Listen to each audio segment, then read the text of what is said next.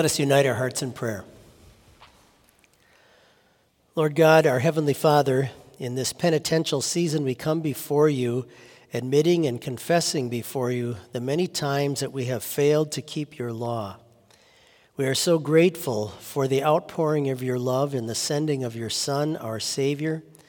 We pray tonight that you would once again comfort us in your grace and forgiveness, and that you would stir up our hearts in lives of true faith and appreciation for such grace. We ask this all in our Savior's precious name.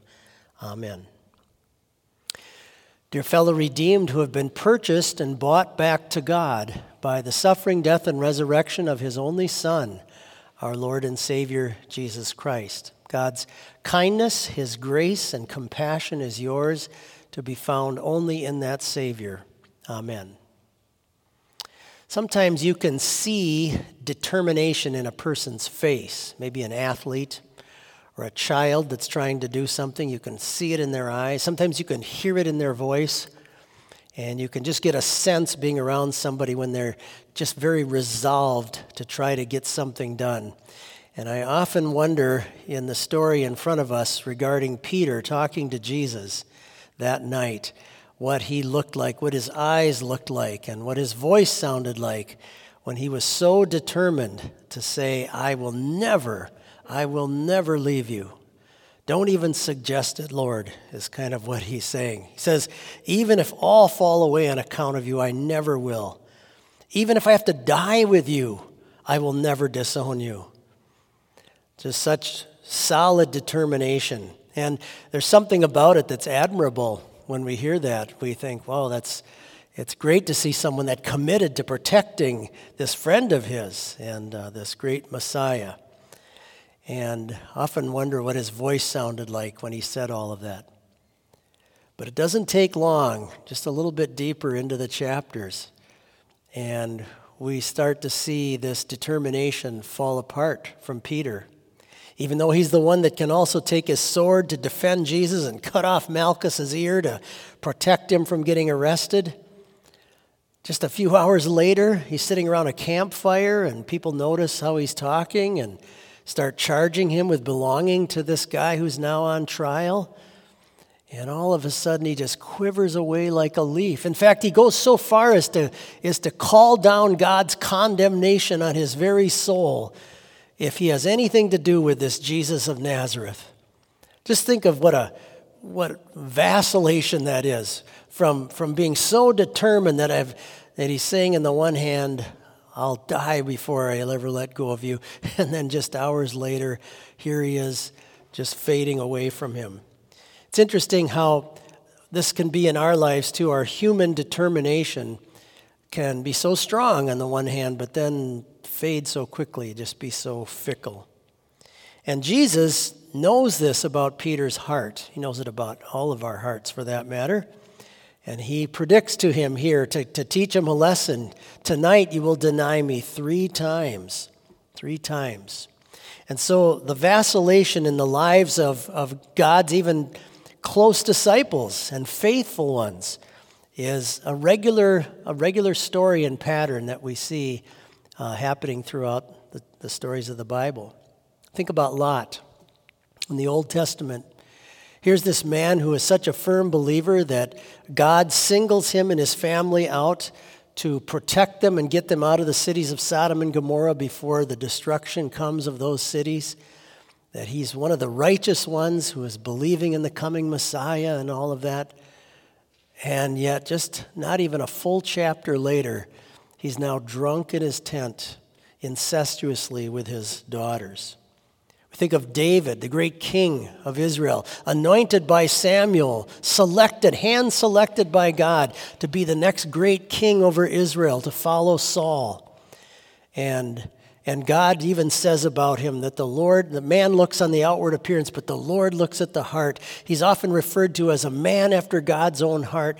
And then that same David can be the one that cheats on a man's wife and brings her up to the palace and has the man killed and so on. Talk about vacillating. Paul describes himself. He says, I'm the chief of sinners. And he can express such humility about himself. And yet at the same time, he has to admit that God finally sends trouble into his life because he was becoming so conceited. It's an acknowledgement of how up and down he could be as far as his commitment to the Savior and so on.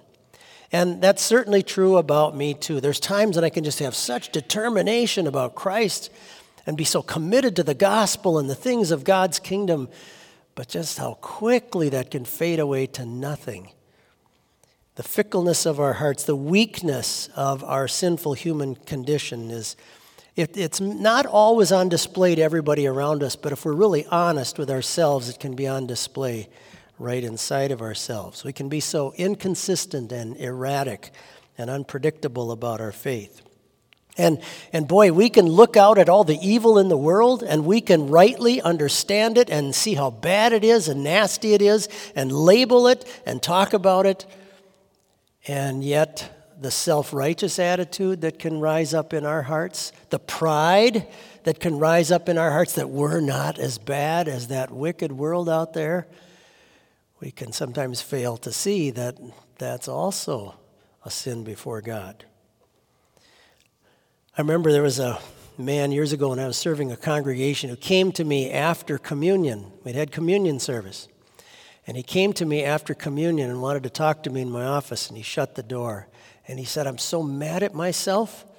He said, here I am at the Lord's table, taking the Lord's Supper, and I'm having thoughts about people at the Lord's Supper with me, evil thoughts about them. He said, I just can't get away from my sinfulness.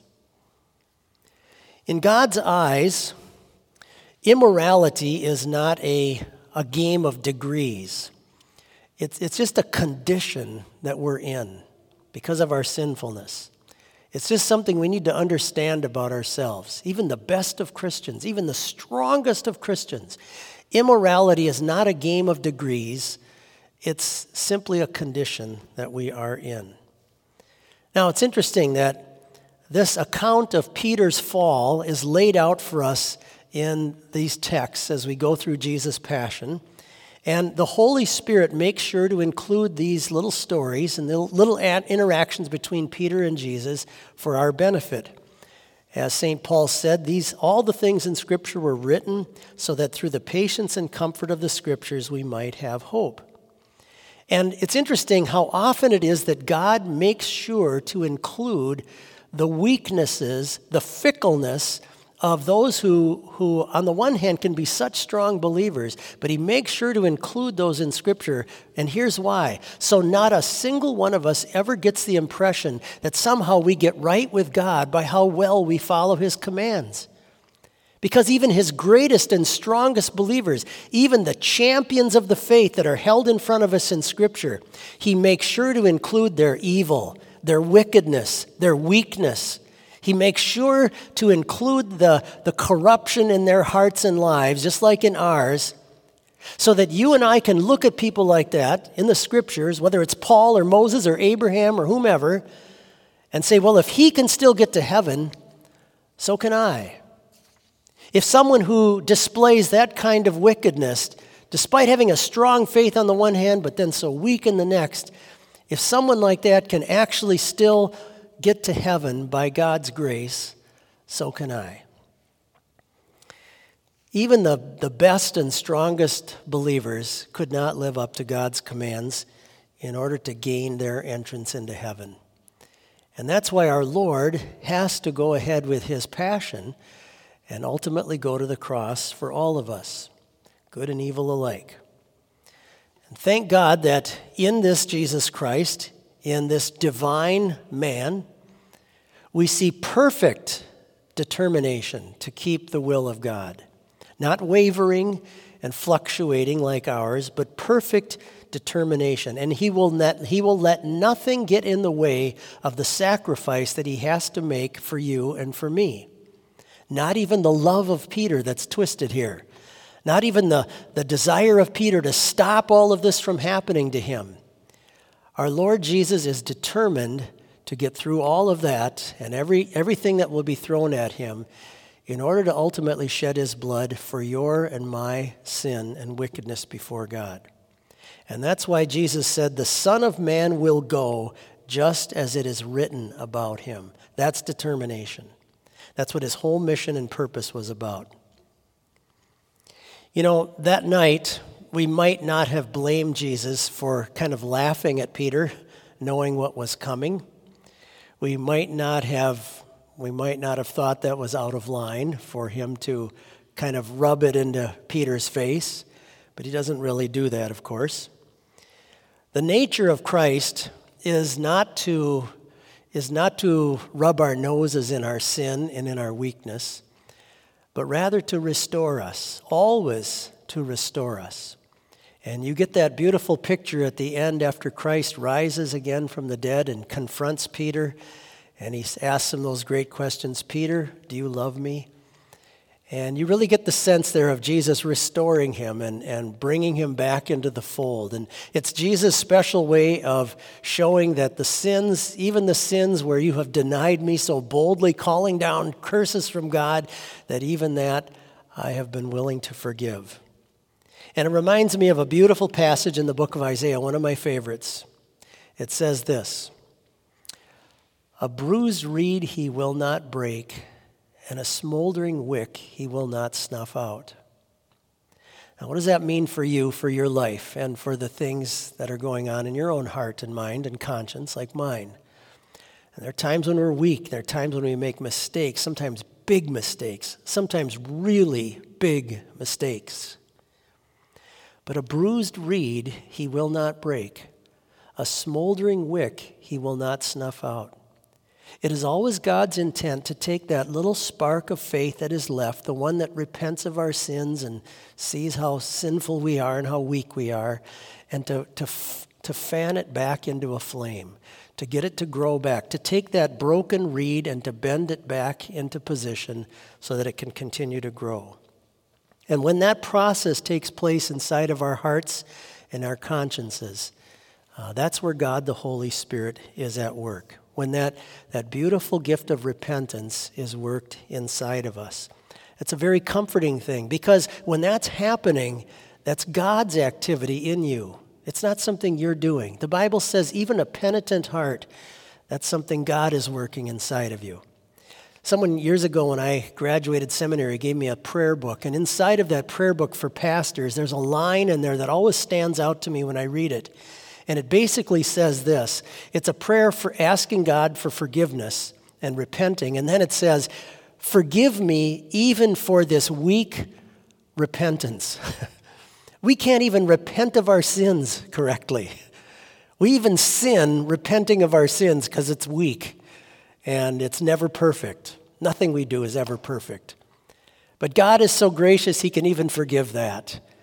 The blood of Jesus Christ, God's Son, cleanses us from all sin.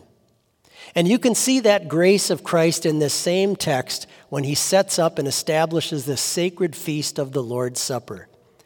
And he tells his disciples that night, do this, notice this, do this as often as you drink it in remembrance of me. There's an implication in those words, in that command from Jesus, that we're going to need ongoing forgiveness.